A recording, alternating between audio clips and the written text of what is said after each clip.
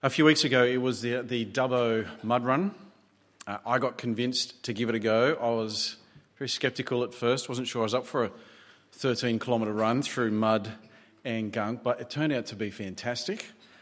Easier than I thought, a whole heap of fun, and man, did we get dirty.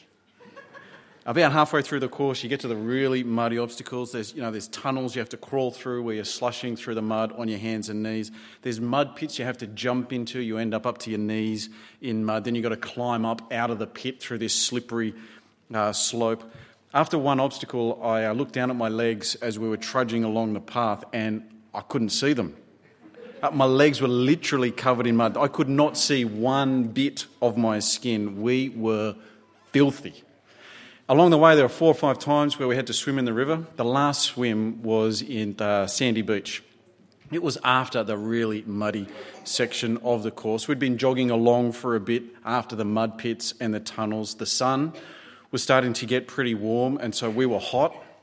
We were filthy. The mud was starting to stick as it dried on our skin in the sun. And then we got to Sandy Beach, and we could jump in, cool down, and get clean.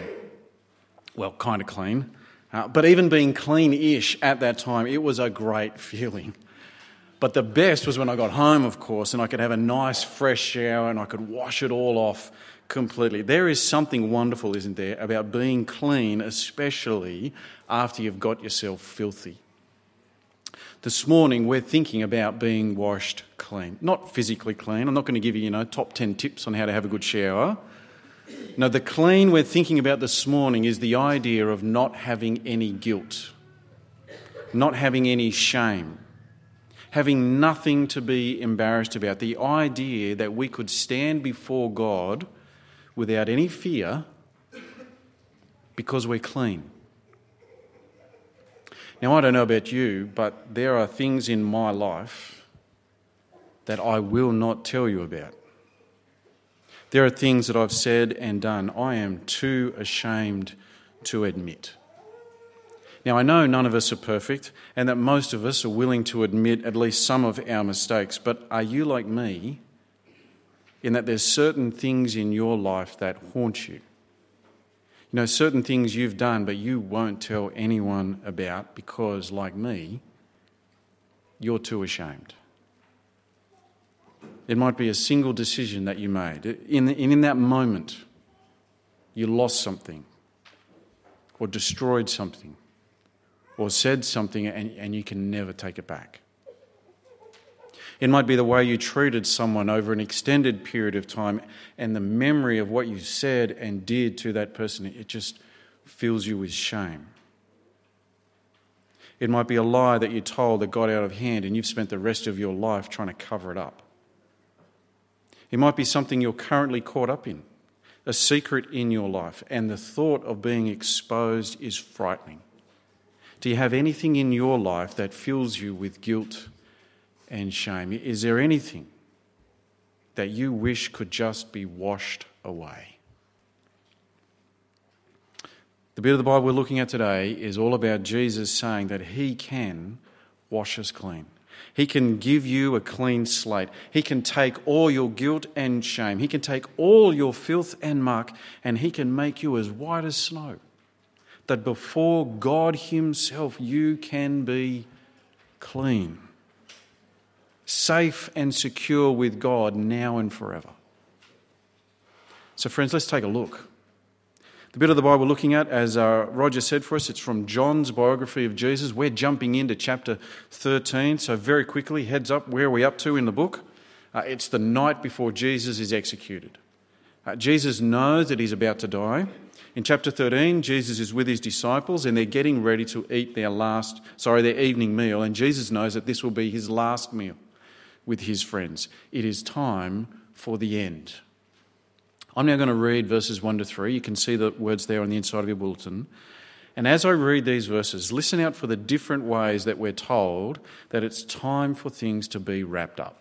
Verse 1. It was just before the Passover feast.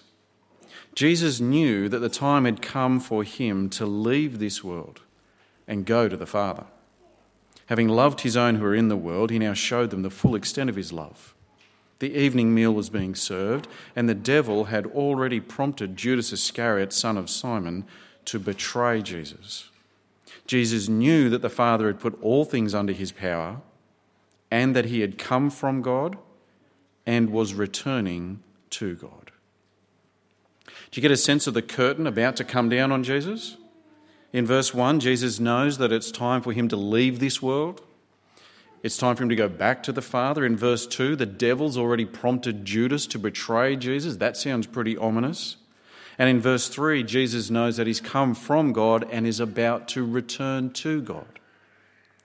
Right through John's biography, Jesus has been saying that he's come from God, that God sent him to earth on a mission to save the world. And here we're told it's just about time to wrap things up, to finish his mission and then return back to God. And so we are coming now to something of a climax of the book. We are being set up here for the grand finale, the one who's been personally sent by God himself to save the world. And finally it's time for him to do what he was sent for. This is bigger than big. This is the God-sent rescuer of the world on the cusp of his great act of salvation. And so, verse 4, look at it there. So, he got up from the meal, took off his outer clothing, and wrapped a towel around his waist. After that, he poured water into a basin and began to wash his disciples' feet, drying them with the towel that was wrapped around him. Now, friends, I don't know about you, but that seems like a bit of a letdown. That's a bit of a fizzer. Given the build-up of John's book so far and what we just read in verses 1 to 3, it's time for Jesus to save the world, and it seems that what Jesus was sent by God to do was wash his disciples' feet. I'm not sure I get it. It doesn't look like a big act of salvation to me. It doesn't seem to accomplish anything apart from giving 12 guys clean feet and one guy smelly hands. Now, apart from being a little odd, for the disciples, this would have been shocking, offensive even. Because in Jesus' day, washing someone's feet, that was something you got your servants to do for you. And even then, most servants didn't have to wash people's feet because it was only the lowest of the servants who were left with that disgusting job, bottom of the rung, lowest of the low, and Jesus definitely wasn't that. He was recognised by many as a teacher or a rabbi. He had some standing in the eyes of the people, and his disciples even called him Lord.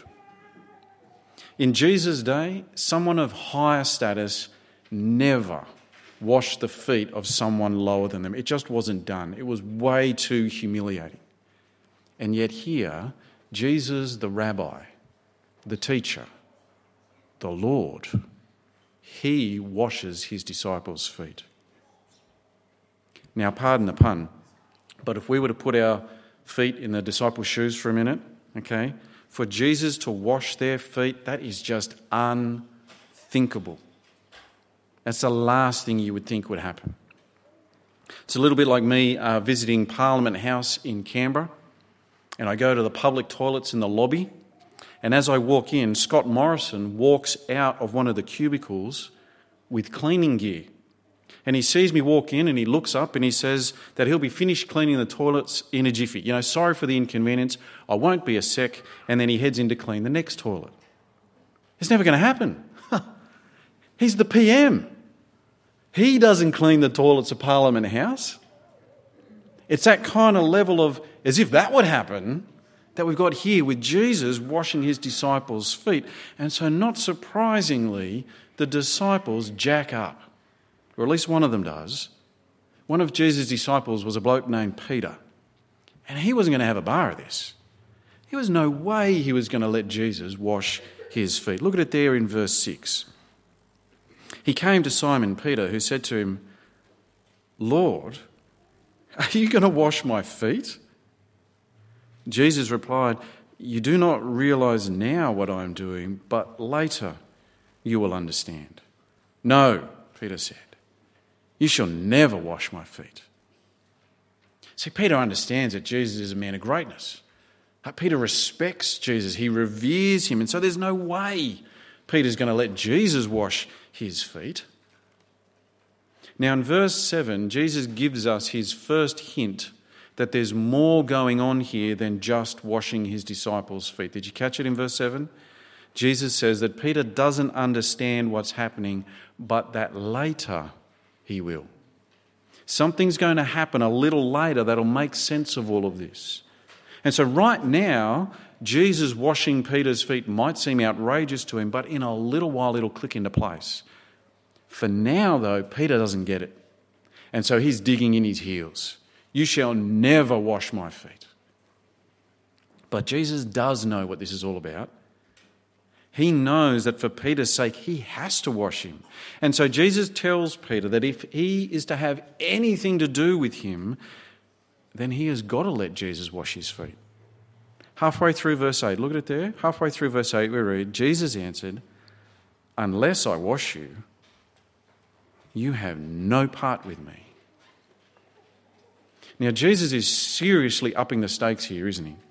He's making this foot washing compulsory. He's basically saying to Peter, if you want to have any part with me, if you want to be included in what I'm doing, if you're going to be in on my God-sent mission to save the world, then I have to wash you.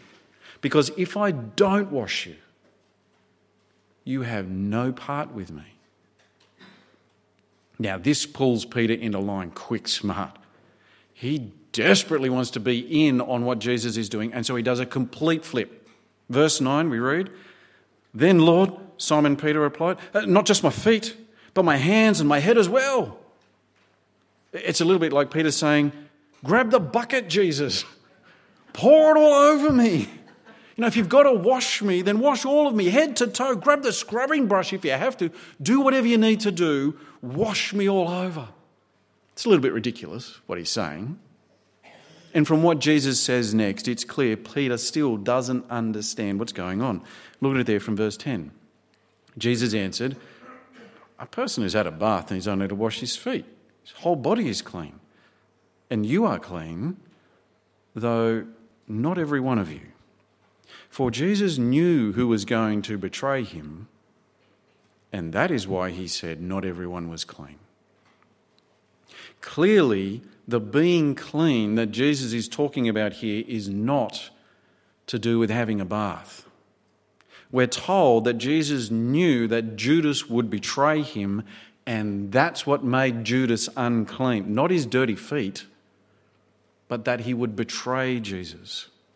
So it's not to do with being physically clean. It's not about the water. It's not about your skin. Jesus washing his disciples' feet is symbolism. Jesus here is giving his disciples and us, he's giving us a giant visual aid because he wants us to understand what's about to happen to him. We've been told, remember, he's about to return to God. The time had come for him to do what he was sent to do, and Jesus doesn't want us to miss it. He's going to save the world. He wants you in on this. But it's going to be a little bit hard to understand because the very next day he's going to be arrested, condemned, and brutally executed. And this will somehow be his great act of salvation for the world. It's not the easiest thing to get your head around.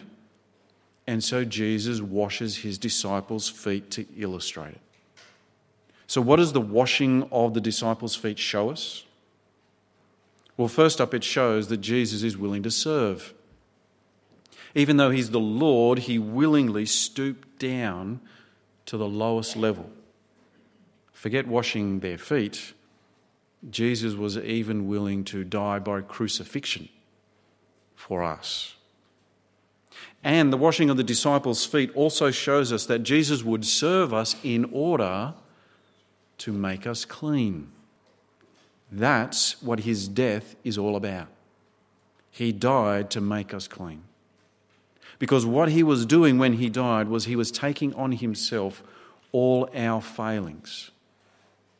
For all the ways that we've let ourselves down and the ways that we've let others down, for the hurt we've caused, for the damage we've done, for the loss we've inflicted, Friends, we know in ourselves that we have failed. But Jesus says it only gets worse. Because not only are we unclean in our own minds, God sees right through everything we have ever said or thought or done. He knows all of our darkest secrets. He knows everything about us. He is God. And we have all tragically failed to honour him as God. We've ignored him. We've just carried on life as if he's not even there. Spurned him, rejected him. Friends, like I said at the start, I've got my skeletons in the closet and I am not willing to bring them out into the open with you. But do you think we can hide anything from God? One day we will all stand before him and the secrets of our hearts will be laid bare before him. We'll be completely exposed for who we truly are. And if you stand before God with all your guilt and shame, you have absolutely no chance of surviving that day. Just like with anyone in authority, there's consequences for going against them. And we are talking about every single one of us being guilty before the one who made us and owns us. And so what every single one of us needs, what I need, what you need, is a way of being made clean, of having all our muck and guilt to be washed away. And that is exactly what Jesus came to do. Friends, are you hearing the good news here? Jesus took all our guilt, all our shame. He took on himself all our failings and he died in our place. He took the punishment that our lives deserve. He took all our muck and he took it all away. Jesus can make you clean. And he's the only one who can make you clean. Like he said to Peter, unless I wash you, you have no part with me. The only way anyone can be made clean before God is if Jesus is the one who washes you clean. And so if you want to be able to come before God completely cleansed of all your guilt and all your shame, the decision, friends, is easy. Just ask Jesus to take it all away. You might have heard this reference during the week on ABC radio. Back in the 1840s, as a doctor, Ignaz Semmelweis, he was working in a hospital in Vienna, and he noticed that in two separate maternity wards, women were much more likely to die in one ward than the other. The ward that had the doctors attending it had a death rate 5 times higher than the ward with the midwives. And so Semmelweis set about trying to work out what the difference was. First, he thought it was about the birthing position. That ended up making no difference, of course. Then he thought it was because of the priest who was walking through the doctor's ward ringing his bell, and that maybe that was frightening the women to death. So he got the priest to stop ringing the bell. That made no difference. Eventually he made the connection. It was that the doctors delivering babies also performed autopsies. And without washing their hands, the doctors were passing particles from the dead bodies to the women. And what do you know? The women would get infected and die. So Semmelweis ordered his medical staff to start cleaning their hands and their instruments in a chlorine solution. And what do you know? The death rates come tumbling down. Now, you would think, wouldn't you, that working out a way to drastically reduce death rates in a hospital, that'd be met with thunderous applause, surely. No. People wrongly considered that his theory had no basis, and the doctors, they didn't like the accusation that they were contributing to the women dying. And so it wasn't until some 20 years later, when Louis Pasteur comes along with his germ theory, that Semmelweis was recognised as being right. Friends, here's the rub. People were told of a way to be clean, a way that could save lives. The decision should have been easy. Wash your hands before surgery. You know, when you know the dirt and the disease that's on your hands and you're going to a place where you need to be perfectly clean, what do? You get clean beforehand. It's obvious. but they turned their back on it. And as a result, well, who knows how many thousands of people needlessly died. For you and I, we know the dirt and the muck of our own hearts.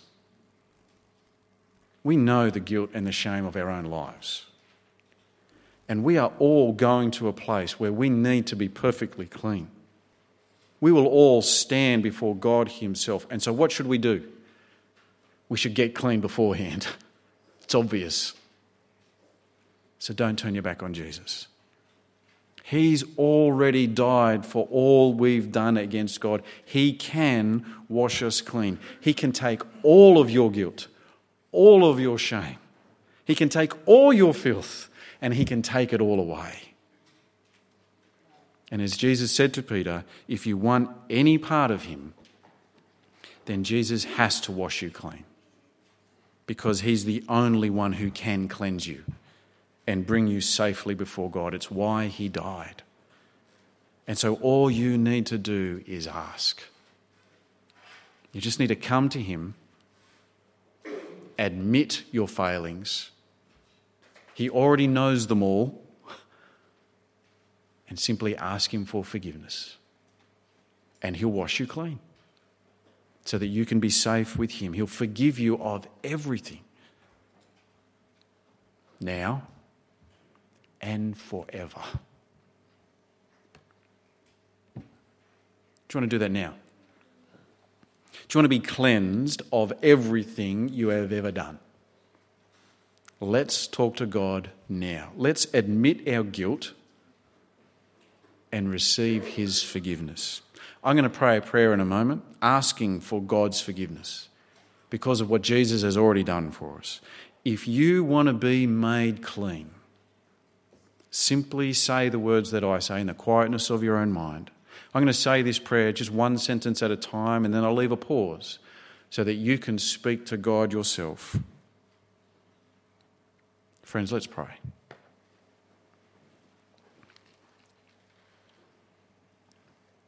Lord God, I admit I've made mistakes.